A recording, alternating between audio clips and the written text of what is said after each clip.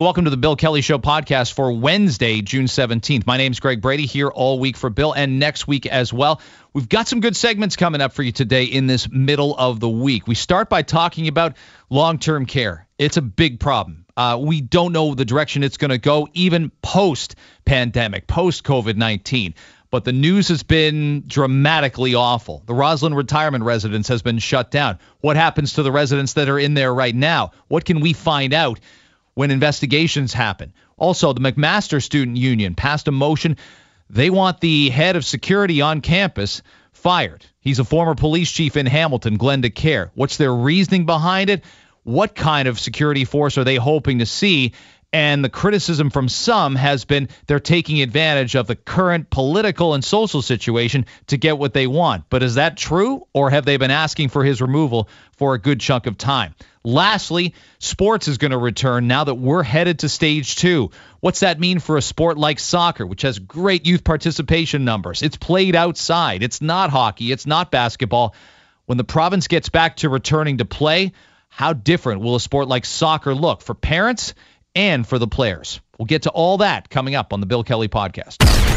Today on the Bill Kelly Show on 900 CHML. We have to start with something that is alarming, concerning, and I don't know the right direction to go in this particular case. We have to talk about long-term care homes.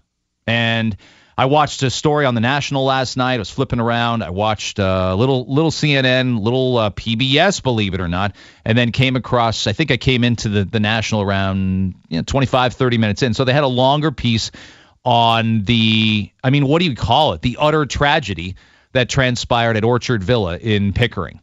And they did an investigative report. They had actually gone in there with hidden cameras a couple years earlier, around 2016, 2017. And the conditions weren't great. There was an outbreak of some kind of flu then. So this is way pre-COVID. I want to clarify that. And somebody wanted to take a tour, and they brought in a hidden camera. Now, they weren't supposed to give a tour, but they did anyway. And this person had all kinds of access to spots and places that they should not have had access to, is the best way I can put it. But 78 residents died of COVID-19 at that particular place. Rosslyn Road, you probably heard the news yesterday, just one of the worst outbreaks in Hamilton, period. Now has had his license revoked. And I'm watching this last night, so I know that going into watching this story on Orchard Villa. And I kind of had a good sense prepping the show that we were going to lead with long-term care homes today for a number of different reasons. And I do want to get your reaction to it. But they will not, they will not be open at any time soon. And here's what Phil Norris said, the RHRA, and that's the Retirement Homes Regulatory Authority. Yes, there is one of those. Some of you may have been wondering. Said the regulatory body issued the revocation notice Monday, quote, after careful review and consideration of the information collected through inspections, complaints, and reports from staff and the public. 14 deaths, 64 residents, 22 staff as well. And we'll focus on the deaths sometimes, right, in the media, and we should. Right? We see those numbers every day. We're like, this many new cases, this many deaths. But when I think about the longer term, and when you play the big picture game, the staff is a great concern. That's not an easy job to begin with. That's not sometimes we go to bed at night and we say, am I making a difference in what I do? Think about how many times you ask yourself that. And you could be, basically, there's jobs where you shouldn't have to ask yourself that. If you are a doctor, if you are a EMT, I think if you're a teacher or college professor, university professor, you should feel that you are making a difference. Oftentimes I do 3 hours of talking about sports on the radio and wonder, am I making a difference? And you have to pat yourself on the back from time to time and say, I'm entertaining people, potentially. I'm informing people, potentially. And when I'm not there, either in the short term or the long term, I hear from those people and they say, I'm disappointed that I'm not, you become part of the fabric of their routine. Okay, you grow into a routine for someone else. I have my routines, and there are people in the media, there are people in my neighborhood, there are people in my social circle that become part of a routine. And when I don't have that for 5 or 6 days, you reach out and you say, hey, what's going on? We haven't talked in a while. We all know how that works. But we are going to really struggle going forward with the information that we're going to get about retirement homes and long-term care centers. There's a lot of people that, and I think there's 3 levels to it. There's the people that have put people in the homes already, and if they've lost a parent, if they've lost an uncle, an aunt, an older brother, an older sibling, it's extremely regretful. They're wondering if they made the right decisions. We all are going to fight this someday, okay? Because here's the one patented truth of life. No matter how much we feel we've got value, no matter how much we sometimes question either our self-worth or we realize how conflicting life is in general, we're all going to get old. We hope so anyway. We'd all sign up. I always play this game. We always would sign up to get to a certain age and then say, if nothing bad happens until this age, I'm good with it. Like mine's around 78. You get me to 78. You give me 30 plus more years, close to 35 more years of existence with minimal health problems. And then if it all goes south after that, I'll take it. What we don't want is health problems in our 40s and in our 50s. And as a result of that, and certainly in younger, right?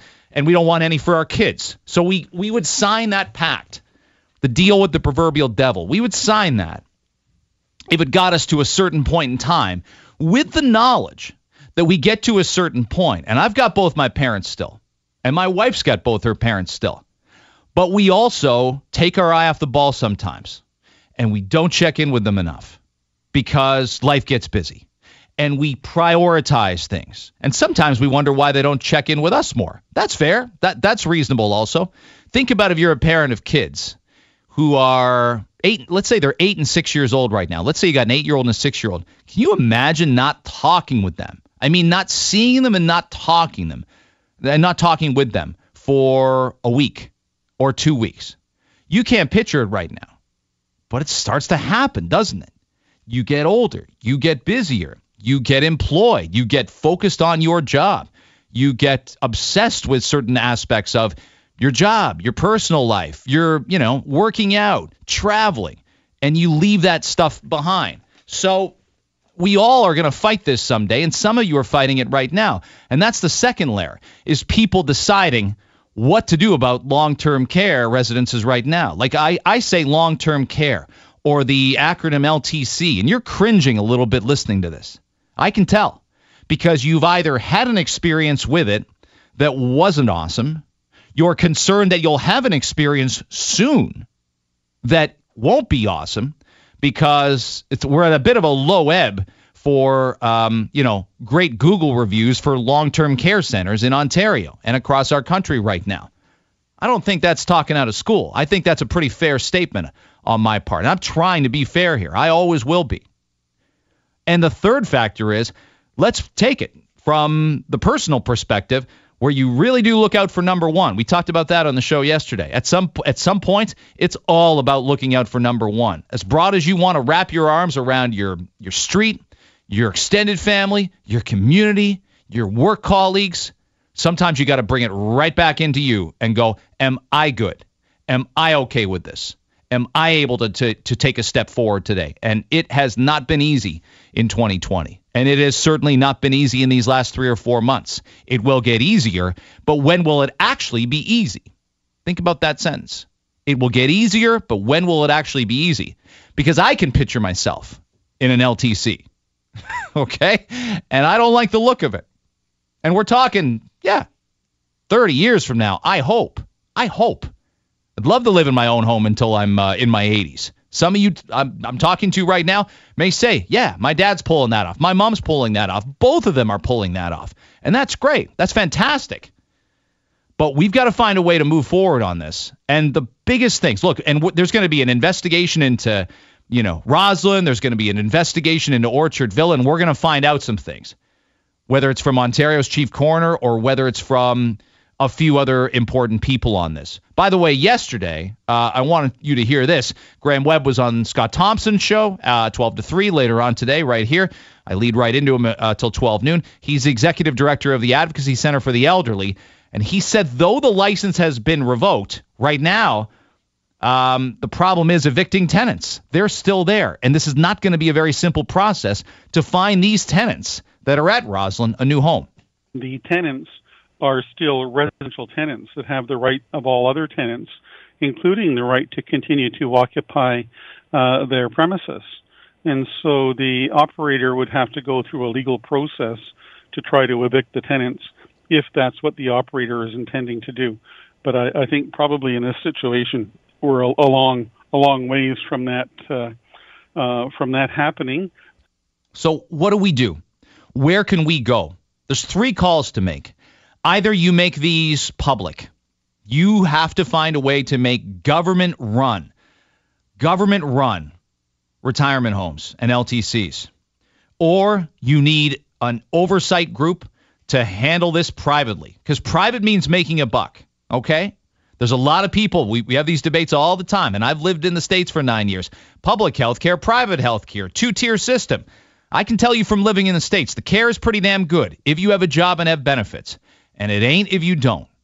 Okay? I wouldn't say I loved going to the doctor, but I knew I'd get well taken care of. I did love my doctor. I did love our pediatrician for our little boy who was born in the States in 2006. And we lived there into 2008 or so. I came up to work here end of 2007, but my wife and son were still there.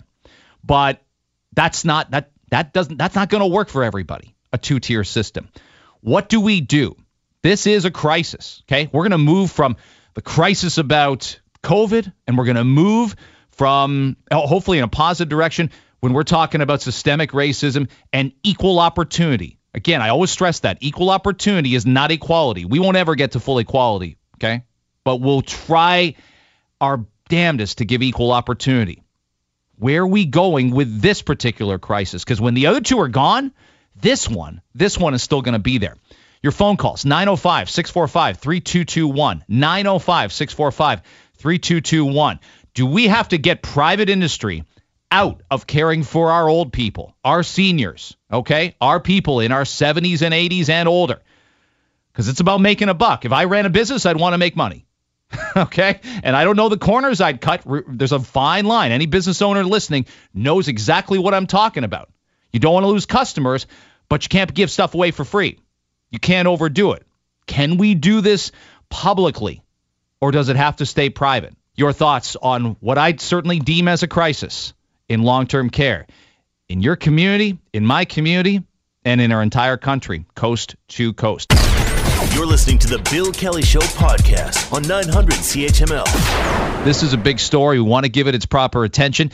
Campus Police Chief Glenn DeCaire, well, the University Students Union doesn't want him there anymore, and they want changes made to the campus security force. Big changes. We're seeing a lot of this, not just with police forces across North America, but now we go to a university campus where if you've been on a university campus, the security matters. It makes people feel a lot safer.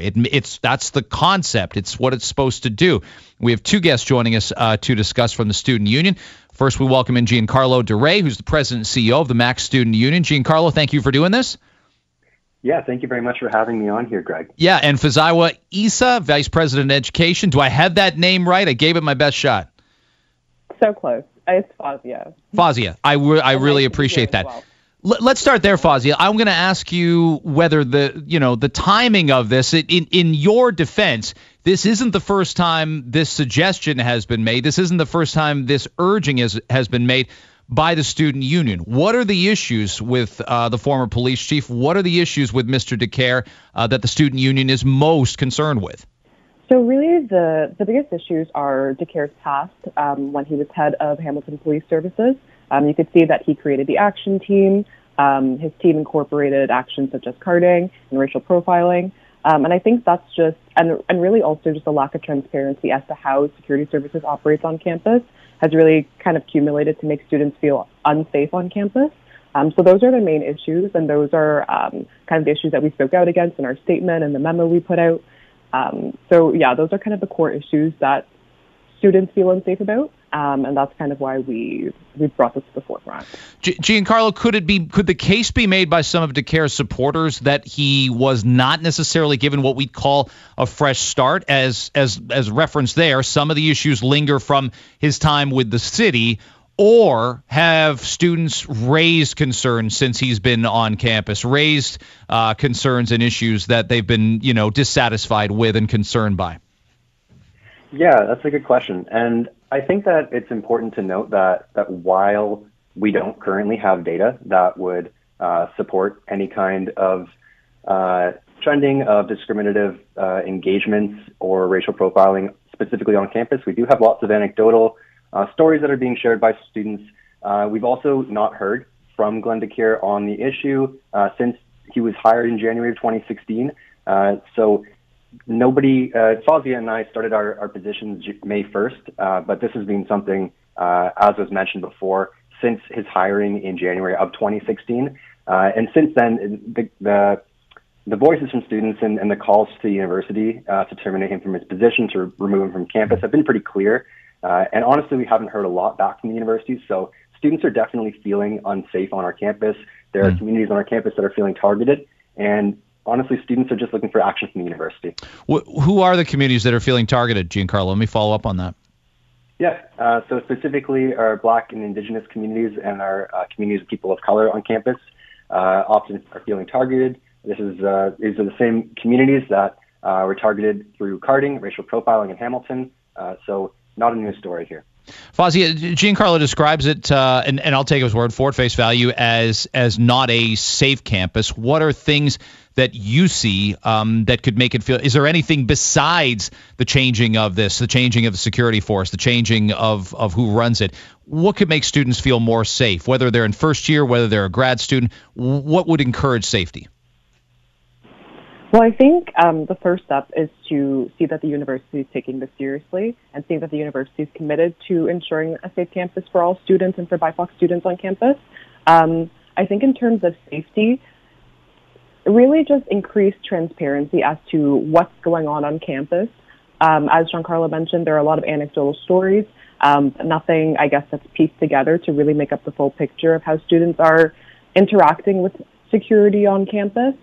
So I think just increased transparency, actual action from the university, and of course the big ask of terminating the contract. When we talk, let me follow up on that. When we talk about dissolving the constable unit or disbanding the security force, the school and the campus need some form of security. What's an ideal system of security? Like, is it student volunteers? I know when I went to university, we had that. If you wanted someone to walk you home from a class of the same sex, that could potentially happen. We had, lighting was installed that wasn't there maybe a previous year because they'd kind of missed it in a parking lot that didn't make male or female students feel safe. What's the desire here if the constable unit is dissolved?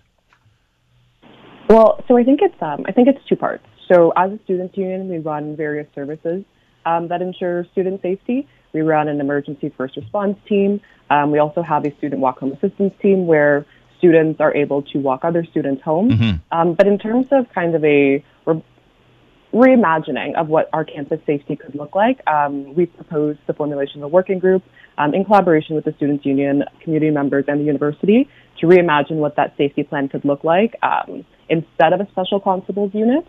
So factoring in safety the entire time, ensuring that students feel safe even without a special constables program. But there are other ways. Giancarlo, that's the biggest thing is getting heard in this, isn't it? It sounds to me from talking to both of you that communication's a big factor here. That it's not everything, but it's something that needs to improve between the school, between between the people that run the campus security and obviously students, and you're there to represent them, every single one of them. Yeah, absolutely. And it's been noted in a few articles so far that all members from our board of directors have received close to 400 emails from students. Students are clearly reaching out to their representatives from the Students Union, to representatives from the university, calling on the university and the community for action.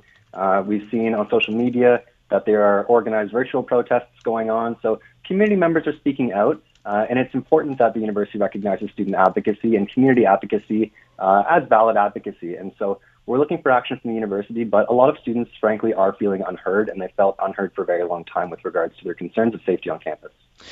I guess critics of this would say it's opportune timing, but like I said, I think in your defense, these considerations, Giancarlo, they were there before this. This is not he assumed the role in 2016, so he's been on the job for 4 years, 4.5 years. So this isn't something where you pivot and go, this is something to take advantage of because of media covers. This is something to take advantage of because there's there's potential to strike while the iron's hot. All these concerns have been there for years.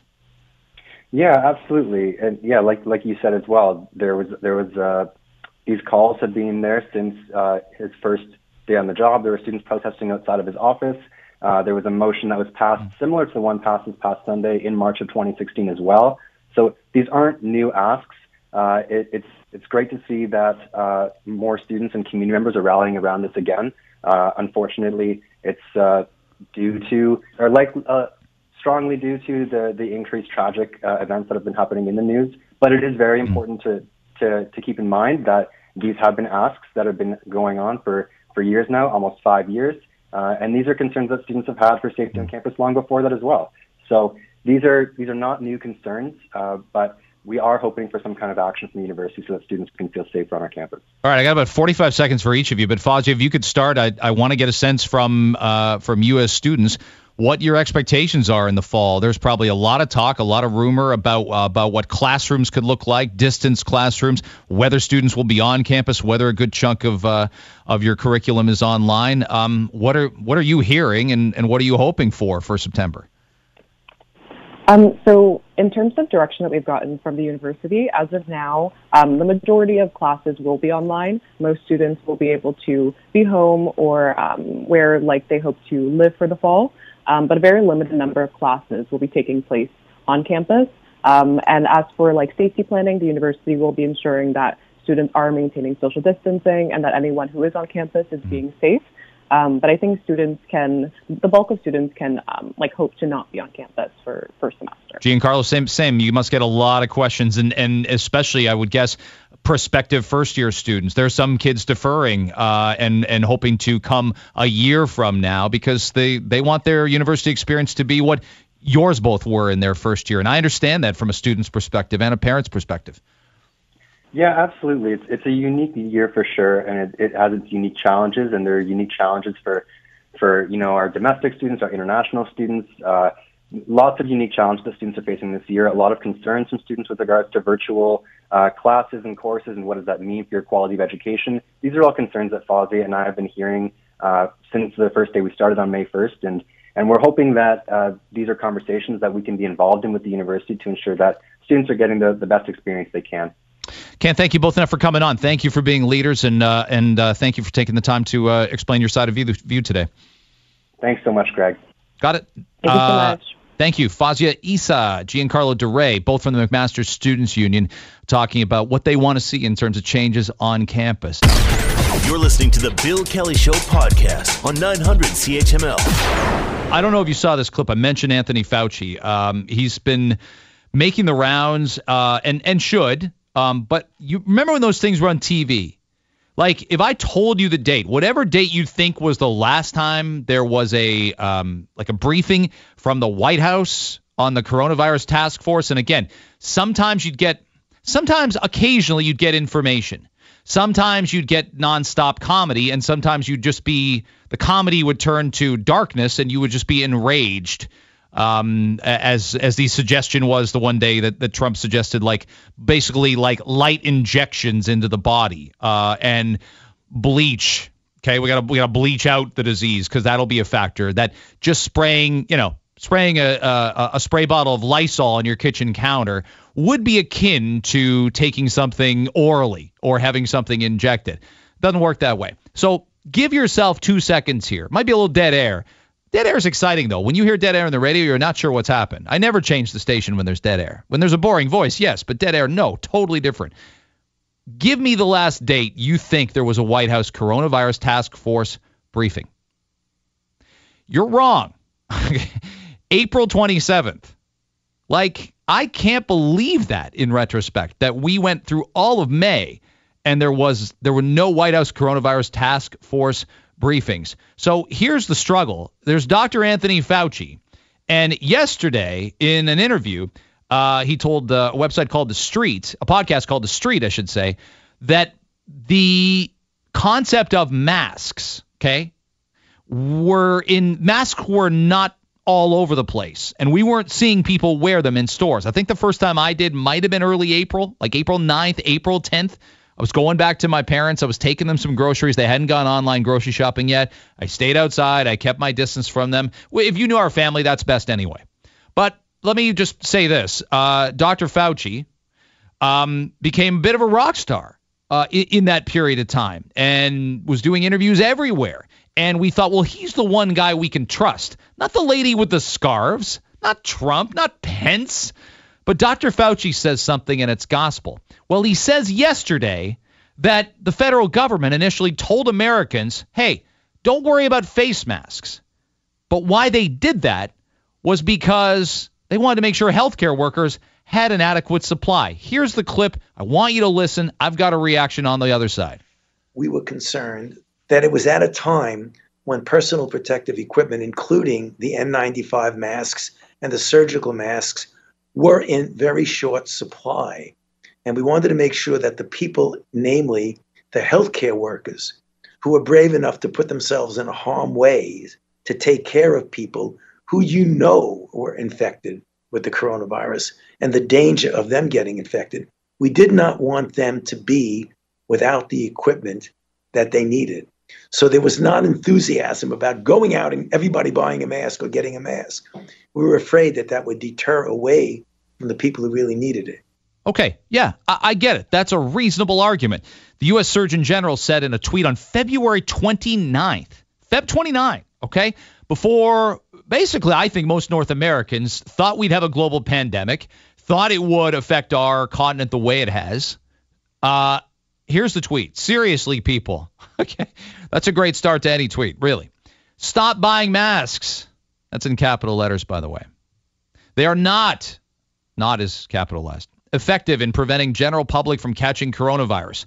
But if healthcare providers can't get them to care for sick patients, it puts them and our communities at risk. But a bunch of things happened after that, didn't they? COVID-19 gains steam, okay? The guidance changes. Dr. Theresa Tam changed her perspective, okay? They changed their perspective in the states. Who'd ever thought you'd see Mitt Romney wearing a mask, Andrew Scheer wearing a mask? And of course, I could go for hours that if Trump and Pence would just wear masks and emphasize the importance, countless lives would be saved in the United States. But they've chosen their path. You get the leaders you deserve when you have an election. That's a theory some have. And they're on the path that they're on. But we don't have to be there. Okay? Fauci, here's his quote also. We know simple cloth coverings that many people have can work as well as a mask in many cases. So even though there appears to be some contradiction of you were saying this then, why are you saying this now, the circumstances have changed. Yeah, to some extent, but a bunch of things jump out at me there. Okay, sure, we should save our limited supplies. Frontline workers need the supply. I can get behind that. But don't lie to us and say, don't wear a mask. Don't make your own cloth ones, okay? I came with a cloth one at home that my mother-in-law made, and that's the one that's been on my face through multiple washings. I don't go in a store without one. I haven't for 9 weeks now. But treat us like grown-ups. Don't tell us masks are ineffective. And, of course, should we be making masks in our own country, locally producing them so we don't have to rely on China, on India, on other nations where things are mass manufactured? Also, yes. But that bothered me a lot. People lost their lives because of that advice. I don't think there's any two ways about it. We could have made our own cloth ones. So I was a little sick hearing that yesterday, reading it yesterday, and feeling kind of duped in late February, early March, and not walking around wearing a mask. I haven't gotten sick, and maybe you haven't gotten sick either, but to me that wasn't right. Treat us like grown-ups and tell us the masks will help. Any kind of face covering will help. And now we're a lot less worried when we have them on. We just are. You're listening to the Bill Kelly Show podcast on 900 CHML. Sports on its way back. We're headed to stage 2 in a lot of regions, not yet for Toronto, Peel, and Windsor-Essex, but that day will come. So what's it mean for getting back on the field, especially for outdoor sports? They've been shaved down probably by more than half. A lot of things would have started. Baseball would have started. Touch football would have started. But the biggest participation outdoor sport in our country, in our province, is soccer. No question about that. And we welcome in Ontario Soccer CEO Johnny Misley. Johnny, thank you very much for making the time to do this. I appreciate it. Thank you, Greg. Pleasure to be on your show. Well, I'm safer talking to you than I was last night out on my bike. So I want to get back to the soccer field. I'm sure you're fielding a lot of calls from parents, a lot of calls probably from coaches and the individual organizations. What's the most common question you're getting over the last couple of days that we're sensing a reopening and sensing that we're going to try to get kids back on the soccer fields? Well, first off, Greg, we're very excited as a sport, as amateur sport is in general, at least outdoor amateur sports, to be able to return to some form of participation, be it obviously in a graduated way. And with that, there's a lot of excitement. You can only keep kids pent up in their homes for so long in this quarantine or self-isolation period. So it's nice to get them out and be active. That's the most important thing. The kind of, inquiries that we are getting either through our office or through the district offices, like Hamilton Soccer locally there, and the various clubs and academies that make up about 650 of them across every corner of the province, is mostly just around ensuring that return is following proper protocols of safety. And we have developed, in concert with Canada Soccer, our national governing body, and working with the provincial health authorities, a 77-page return to play guide, protocols, and recommendations document, which helps outline exactly that. The 650 soccer clubs and academies across our province are the storefronts of our game. That's where the action takes place. And we've put together some protocols in place to, first and foremost, allow and ensure that we have the health and safety of our participants at the forefront of all times. And that's where our membership is falling right now. So most of the questions have been around just in that area, and they've been reassured, and they feel better knowing that's in place. Johnny Misley, our guest, Executive Director for the Ontario Soccer Association. Are there templates that you can look at from anywhere in the States, anywhere in Europe, much as professionally, right? The Bundesliga has led the way, and the English Premier League, MLS has looked at some of the things that the German League did out of the gate. Are you seeing it anywhere else geographically, Johnny, that you can say that's a good idea, that's a good methodology, that's working, that's something we can adopt or adapt? Well, return to play in sport in general is going on right now around the world, and you very well know what's happening within professional sports across overseas, and now within our two professional leagues here within North America and within Canada, specifically with the MLS and CPL. Pro sports is different. They've got they have to deal with fan bases of thousands of people in buildings, and starting with no fans and graduating. So I can't comment on what they're doing, but they have a professional infrastructure that they use. But what's important for us to know is that while we have worked on this from a national perspective with Canada Soccer and our brothers and sisters in provincial and territorial soccer organizations across the country, it really is, everyone's using a very similar plan, not any different than what's happening in private business. If you open up a restaurant or open up your local library, is that everything is being done in a graduated, phased-in approach, and also following and mirroring the mandatory health safety guidelines that are in place. Our sector is not any different than a private operator who operates a restaurant down the street. So we have for soccer, we have a 3-step process. Phase 1 is return to training, and there's a bunch of requirements in that area. Phase 2 is return to training in what I call modified games or scrimmaging, and there's parameters around that. And then Phase 3 is return to soccer that resembles pretty well what we're used to in competition when we get to those phases. And we work lockstep with the government and the public health authorities, and we're taking a very cautious approach. And the reason, again, we're doing it all comes back to the simple statement. We are trying to protect the health and safety of our participants. And on the pitch or field of play, that is, of course, the participants, of which 85% of our 500,000 participants are under the age of 18 years of age. So they're kids, youth, and young kids. The coaches who have to be on the pitch to do their job as leaders, and their support staff, and, of course, the match officials. We can't forget about the referees because they also have a potential to be exposed as well. So when you collectively look at that, we want to make sure that the health and safety of them are protected.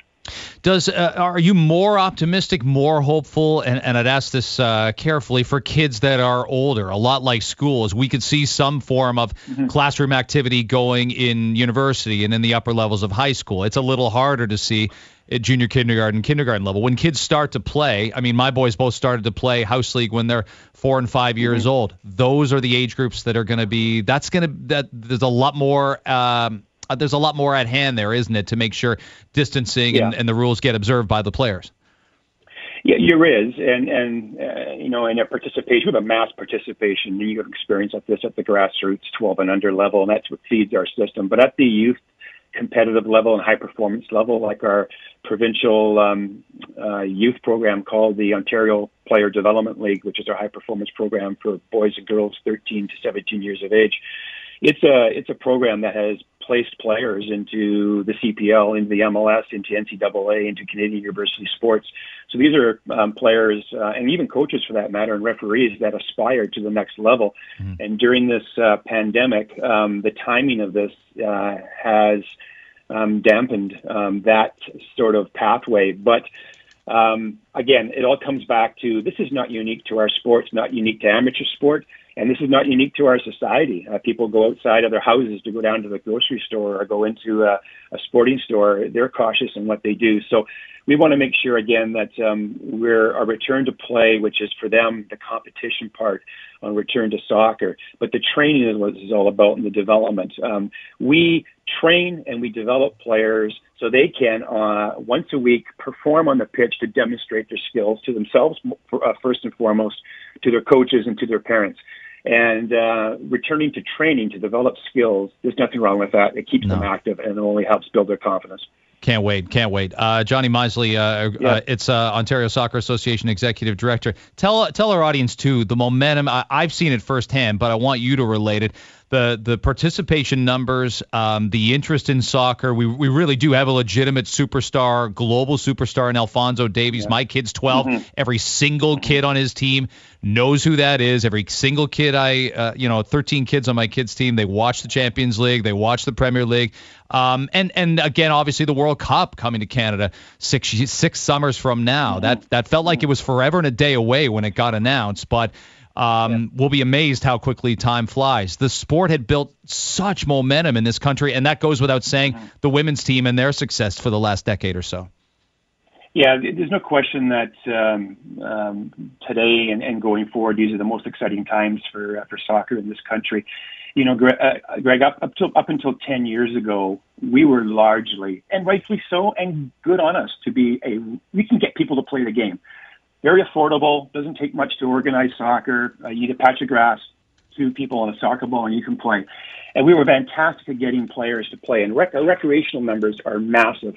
And then 10 years ago until now, it's become very sophisticated. And thanks to the efforts from a public visibility standpoint, first off, talk about tremendous effort by our women's national team that's internationally has put us on the map with what they've done in accomplishing 2 medals at the Olympics and their performances in the World Cup.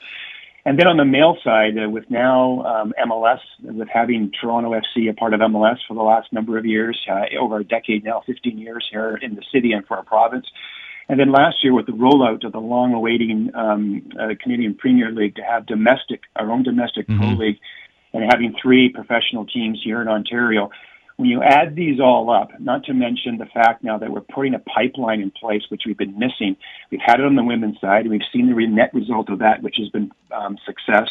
And superstars like Christine Sinclair, now the most decorated athlete on the women's side, was leading the goal count in the world.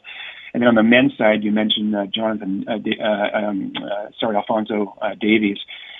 These types of players just don't happen by accident. They come through a development system, but because it's just become sophisticated, it's put us on the world's map. Now, with 2026, which is going to be the World Cup coming to our country, to the United States and to Mexico, in the joint operation of this, we're going to have 10 matches in our country. We're going to have training camps in our country. Messi, he's coming to North America. Ronaldo is coming to North America. All these fantastic global athletes, what a great time to celebrate. The World Cup of Soccer is the biggest single sport event in the world and the second biggest sporting event next to the Olympic Games. So it's going to excite Canada. We're going to have a legacy from this, and it's really going to help grow because it is the world's game. It is the most global game, and as you know, being a fan of it, it is called the beautiful game for a reason. For a very good reason. And again, I hope for parents too, and this is going to be the case with a lot, disposable income, and youth sports is considered entertainment. Some people might have a little less to spend over the next several months or longer term, but I would say soccer, compared to a lot of the other sports, and I know you look at the numbers and the demographics, Johnny, it's one of the most affordable sports. It'll get your kid as much bang for the buck as any other sport going right now. And again, outside versus inside, I know people with soccer, baseball, they have a right to be a lot more, because of the data and the science, they've got a right to be a lot more confident they can get restarted, maybe more so than hockey, basketball, anything else that's inside right now. Yeah, and soccer offers so much in different genres of the game. We have, as you mentioned, those that want to play just in the wintertime, indoor facilities. You can play indoor soccer. For those, of course, who want to play the outdoor game, which is the main game, you can play outdoor. And then there's futsal, which is the FIFA's official indoor game, which is a tremendous game, played with a smaller weighted ball indoors, and it's in a gymnasium. We used to call it foot soccer. We used to play as kids, kicking around in our school gymnasium. That's also an event. And we have adaptive soccer for people that have got, visual impairments, or we have for intellectual disabilities, people that have persons with disabilities. We have adaptive soccer. There's also beach soccer, which is very popular. There's actually a beach soccer league that we have going in our province. My point is that soccer has so many different genres of it. There is something for everybody, including, believe it or not, we have a huge sector of adult soccer and senior soccer. And we even have walking soccer for those of the elderly to help their circulation and getting out and socializing. So there's something for everybody, hence why it's such a popular sport in our country. Well, I wish you the best. I know we're moving cautiously, but there's some excitement, some anticipation among parents, players, coaches, everybody else. Thanks for straightening some stuff out, and I wish you the best going forward this summer, Johnny. Thank you very much, Greg, and I hope people contact Hamilton Soccer, our local district association. They have all the services there for them to answer their questions. Gotcha. Do that. Johnny Misley joining us, Board of Directors for the Ontario Soccer Association. The Bill Kelly Show, weekdays from 9 to noon on 900 CHML. Hey, it's Greg Brady. Hope you enjoyed it. The Bill Kelly Show podcast is available wherever you get your podcasts from. Thank you again for listening. Don't forget to subscribe to the podcast. It's free, so you never miss an episode. And make sure you rate and review, and I'll be back with another one tomorrow.